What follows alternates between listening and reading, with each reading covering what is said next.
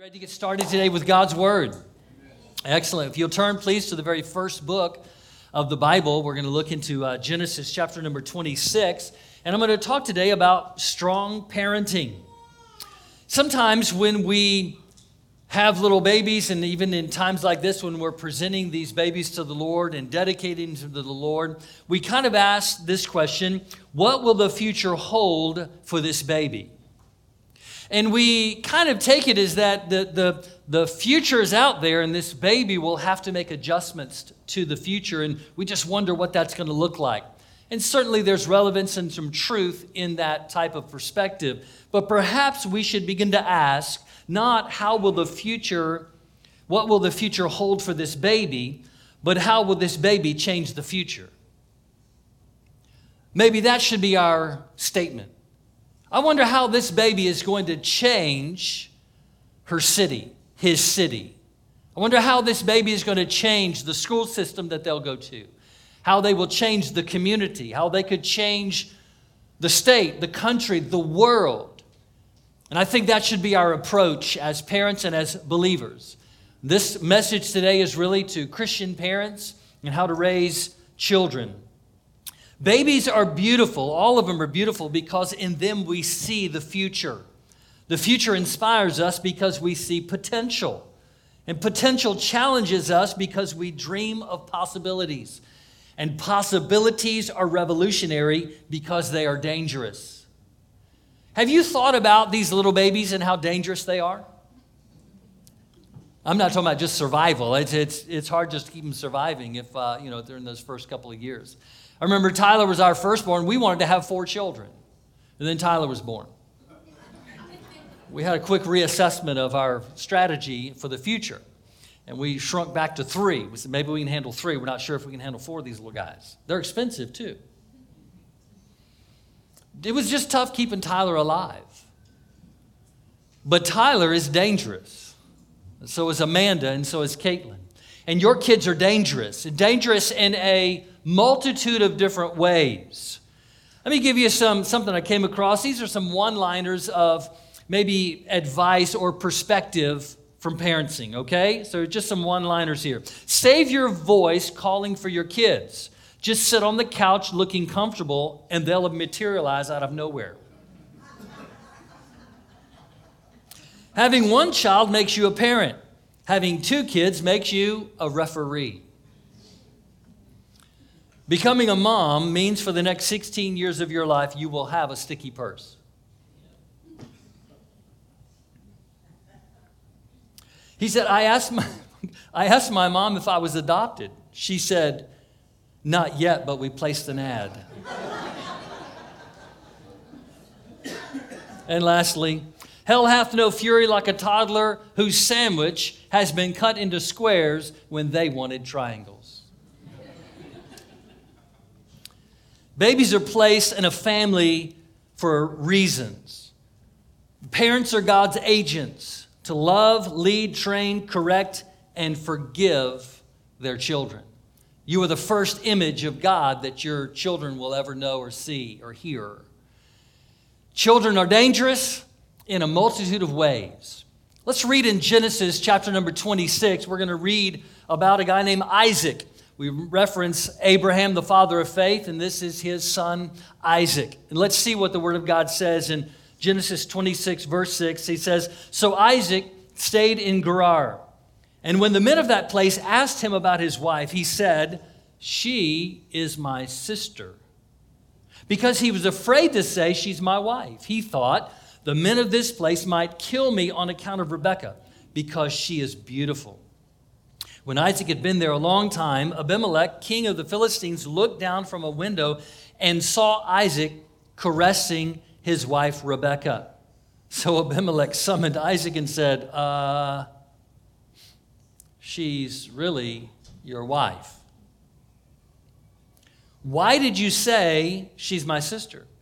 And Isaac answered him, because I thought I might lose my life on account of her. Then Abimelech said, what is this you have done to us? One of the men may well have slept with your wife, and you would have brought guilt upon us. So Abimelech gave orders to all the people. Anyone who harms this man or his wife will surely be put to death.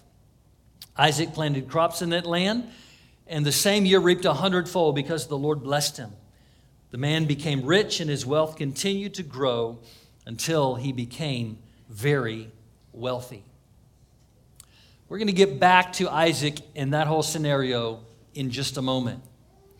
Parenting is very difficult because we find that babies are a bundle of contradictions. They are both speechless and eloquent. They can't say a word, but they just need to make a sound and everybody goes crazy. You know, it's like the father who looked down and said, the little daughter said whatever. He goes, I think she said daddy. And the wife was like, she's 2 weeks old. She didn't say anything. They are both helpless and mighty. They can't do a thing for themselves.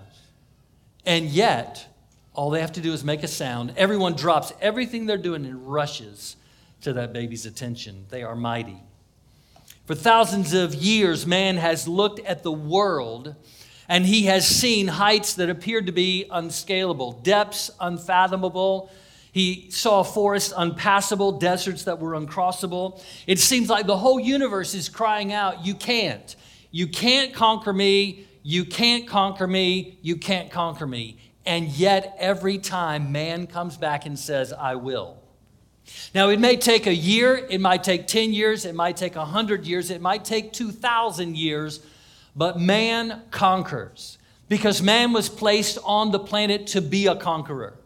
God said to Adam and Eve, you are to take dominion over this planet. It is underneath your care and your authority. And so man has that indomitable spirit, if you will, that rises up and says, I will. I will have dominion. I will take dominion. I will be in charge. Nothing will inevitably conquer me, but I will conquer everything. Man has conquered Mount Everest and the largest deserts. He's conquered the depths of the ocean and walked on the moon. Man has this incredible ability to say, I will. And yet parenting becomes very, very difficult because we recognize the fact that these children, even though they're babies and even though they're young and they're toddlers and so forth, we recognize the fact that they have the potential of them to go in a multitude of different directions. And as parents and as aunts and uncles and grandparents and as churches, we are to guide and lead them and direct them as the Lord leads us by His Word. So I want to just share with you a couple of things that I think will bring encouragement to you. I'm not the authority on parenting. I don't know of anybody that is, but somehow Lisa and I muddled through that thing, and our children haven't killed anybody or anything. So I'm going to give you some encouragement today. Number one is that we should parent with perspective. We parent with a perspective that understands these children are wonderfully dangerous. But that danger, that dominable spirit, that conquering spirit, lets them also have the possibility of going badly when they should be going in a different direction. They have the opportunity, they have the possibility of going in the wrong direction. Now, this is kind of opposite of what some people think. And that is that, everybody's good. We're just good in our own way. And, it's only, just a couple of people that are really bad. And we're all just really good. And everything's going to be great. And that's why we just need to let everybody and anybody into the country that wants to come. That's why we shouldn't have any regulations and rules. Because everybody's really good. But see, the book of Jeremiah says, the heart is deceitful. The heart of man is deceitful. The heart of man tricks a man into thinking, this is a good thing that I'm doing, and when reality it is not, because it's against God's word. And the heart is tricking us into wanting to go in a particular direction, feeling good about that direction, and yet the Bible says there's a way that seems good to a man, but its end is destruction. The end is not good. So the heart is deceitful of all things. It is beyond cure. It is beyond a human cure for the ailments of the heart.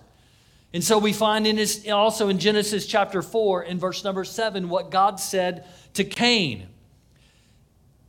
He said to Cain, if you do what is right, you will be accepted. But if you do not do what is right, sin is crouching at the door. And it has a desire. Its desire is to have you and rule over you. Here, Cain has presented an offering to God, which is something that God said, I'm not interested in that. And his brother Abel presents an offering that God said, yes, that's the offering that I want. And now all of a sudden there's this animosity. And of course, Cain kills his brother Abel. We see that illustration, that poetic, illustrative way where God says sin is crouching at the door. It's like a lion, isn't it? It's like that pouncing lion who's just waiting to just bolt and to grab its prey. He said that's what sin is like. Sin is crouching, it's ready to pounce on you. And we recognize, every parent in here recognizes that our children have the possibility of going in the wrong direction. But aren't we thankful as Christian parents that we have a God who is powerful, more powerful than sin, more powerful than the devil, more powerful than anything at all. And with his grace and mercy, our children will not go the wrong way. They will go in a path that he is leading them on. Amen. The Bible says in Romans chapter 3, verse 23, we've all sinned and fallen short of the glory of God. Every one of us have tasted the fruit of sin. Every one of us have. If we look at Isaac, here he is lying about his wife, saying, she's my sister. He had a reason for that, but perhaps it goes even deeper than that. We see that his father Abraham did the exact same thing. He had Sarah, and he goes to another land, and he says, they might kill me and then take her. And so he says, she's my sister. And then we find years later, Isaac does the exact same thing. We see in our own children, our own lives, the good, the bad, and the ugly. We see our children doing some of the same things we did, and we go, oh, yes, yes. Then sometimes we see our children doing something, and we turn to our wife and say, that came through your genetics. Nothing to do with it. Sometimes we see in our children ourselves, and it's not pretty. And this is a situation with Abraham and Isaac. And yet, even going beyond that, we find that Isaac has Jacob and Esau. And Jacob is this supplanter. He's the heel grabber. He is the deceptive one. And he tricks Isaac, deceives him, lies to him in order to get double the inheritance. And then once he has that inheritance, he leaves his brother Esau because he doesn't want Esau to grab a hold of him. So there's trickery, there's lying, there's deception being followed through from Abraham, Isaac, and Jacob. But then Jacob finds that even Rebekah, his mother, helps him in this deception. Then Jacob has sons, many sons. And what do? They lie and trick and deceive. And they say, oh, Joseph? Oh, your favorite son, Joseph? Yeah, some wild animals got him. Yeah, he's no more. When in fact, they had sold him as a slave. We see the lying and deception and the trickery just flowing down through that generation. The Bible says that God will visit the sins of the fathers to the third and fourth generation, but he shows kindness and mercy to those who put their trust in him to 1,000 generations. Aren't you glad? We see in our own children that tendency to be both good and bad. So we parent with perspective because we understand and realize that the reality is they can follow the path of sin or they can follow righteousness, and our prayer, hope, and belief is that they're going to follow God. Jacob not only had these sons that lied to him, he also had a son that was faithful. He also had a son that did what was right. His name was Joseph. Joseph said, I'm not going to follow that path. I'm not going to follow that deception. And even when given the opportunity to be deceptive And to be with another man's wife, he said, no, I'm not going to do that. The Lord's watching. I'm not going to do that. The Lord, that would bring dishonor to me. He said, I'm not going to do that. And he decided to go another path.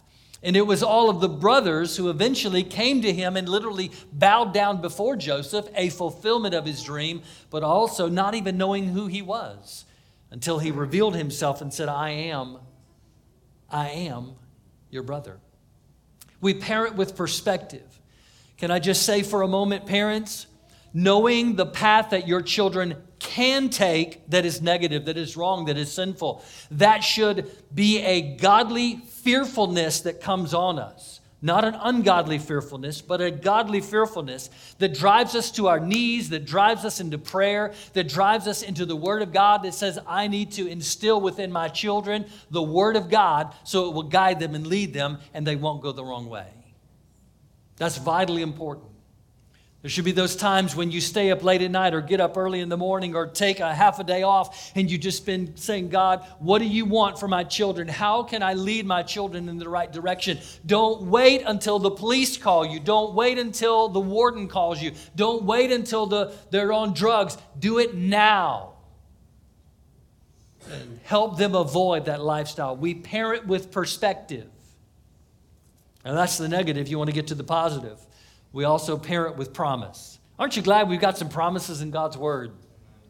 They give us the assurance and understanding that with God's help, His mercy and His grace, there's good in store for our children. What has God said about your children? I would say that in two different ways. What has God said in His Word about your children? But what has God said to you about your children? The Bible tells us in Proverbs 22:6, train up a child in the way he should go. When he is old, he will not depart from it. Psalm 126:3 says, children are a heritage from the Lord. The fruit of the womb is a reward. That's something to remind yourself when they turn about 13. Isaiah 54:13, all your children will be taught of the Lord, and great will be the peace of your children. Man, God's teaching my children. God is teaching my children? Yes, He's using your mouth. He's using you. He's teaching your children, and great will be their peace. And we begin to parent with that perspective. We begin to parent with those promises. Lord, my children are a blessing from you. They're a reward. Thank you, God. And great will be their peace. And we're going to see honor and integrity and truth just like Joseph had in his life. I'm believing that that's what you're doing in our children, God. We believe that as parents. This is what you're doing in our children. Just as we see the continuation through Abraham, Isaac, and Jacob's sons of dishonor, we see that broken with Joseph. Now here's something that counterbalances all of that, and that's Ezekiel 18. And here Ezekiel the prophet receives a word from the Lord. He says, the word of the Lord came to me. What do you people mean by quoting this proverb about the land of Israel? The parents eat sour grapes, and the children's teeth are set on edge. He says, as surely as I live, declares the sovereign Lord, you will no longer quote this proverb in Israel. For everyone belongs to me, the parent as well as the child. Both alike belong to me. The one who sins is the one who will die. And what he's doing is saying this, there is the perspective of, yes, sin is a reality, but we're not going to use proverbs telling that our children are going to be affected adversely because of our sin. We're saying there's a breaking of that through the grace and mercy of God. And so our children do not have to continue on with our sin. We parent with promise that there's a new day, a new blessing, a new anointing on our children. And they don't have to follow the way that we did if we did what was wrong. They don't have to do that. And so he's saying you will not use that proverb again. You're not going to use it in Israel. That because the parents did something, it affects the children. No, there's a breaking. There's a severing. Say, in the name of God Almighty, my children are blessed. My children are free. Even from my own mistakes, even from my parents' mistakes and my grandparents' mistakes. We are free in the name of Jesus. Aren't you glad that the word says anyone who is in Christ is a new creation? The old things have passed away. All things become new. And that's a promise that we have from God. So we parent with those promises, recognizing, he said there in Ezekiel, as surely as I live. I mean, that's God saying, listen, you don't have to worry about it. As long as I'm alive, God is saying, as long as I'm alive, you don't have to worry about it. As long as I'm alive, there's a breaking of that sin.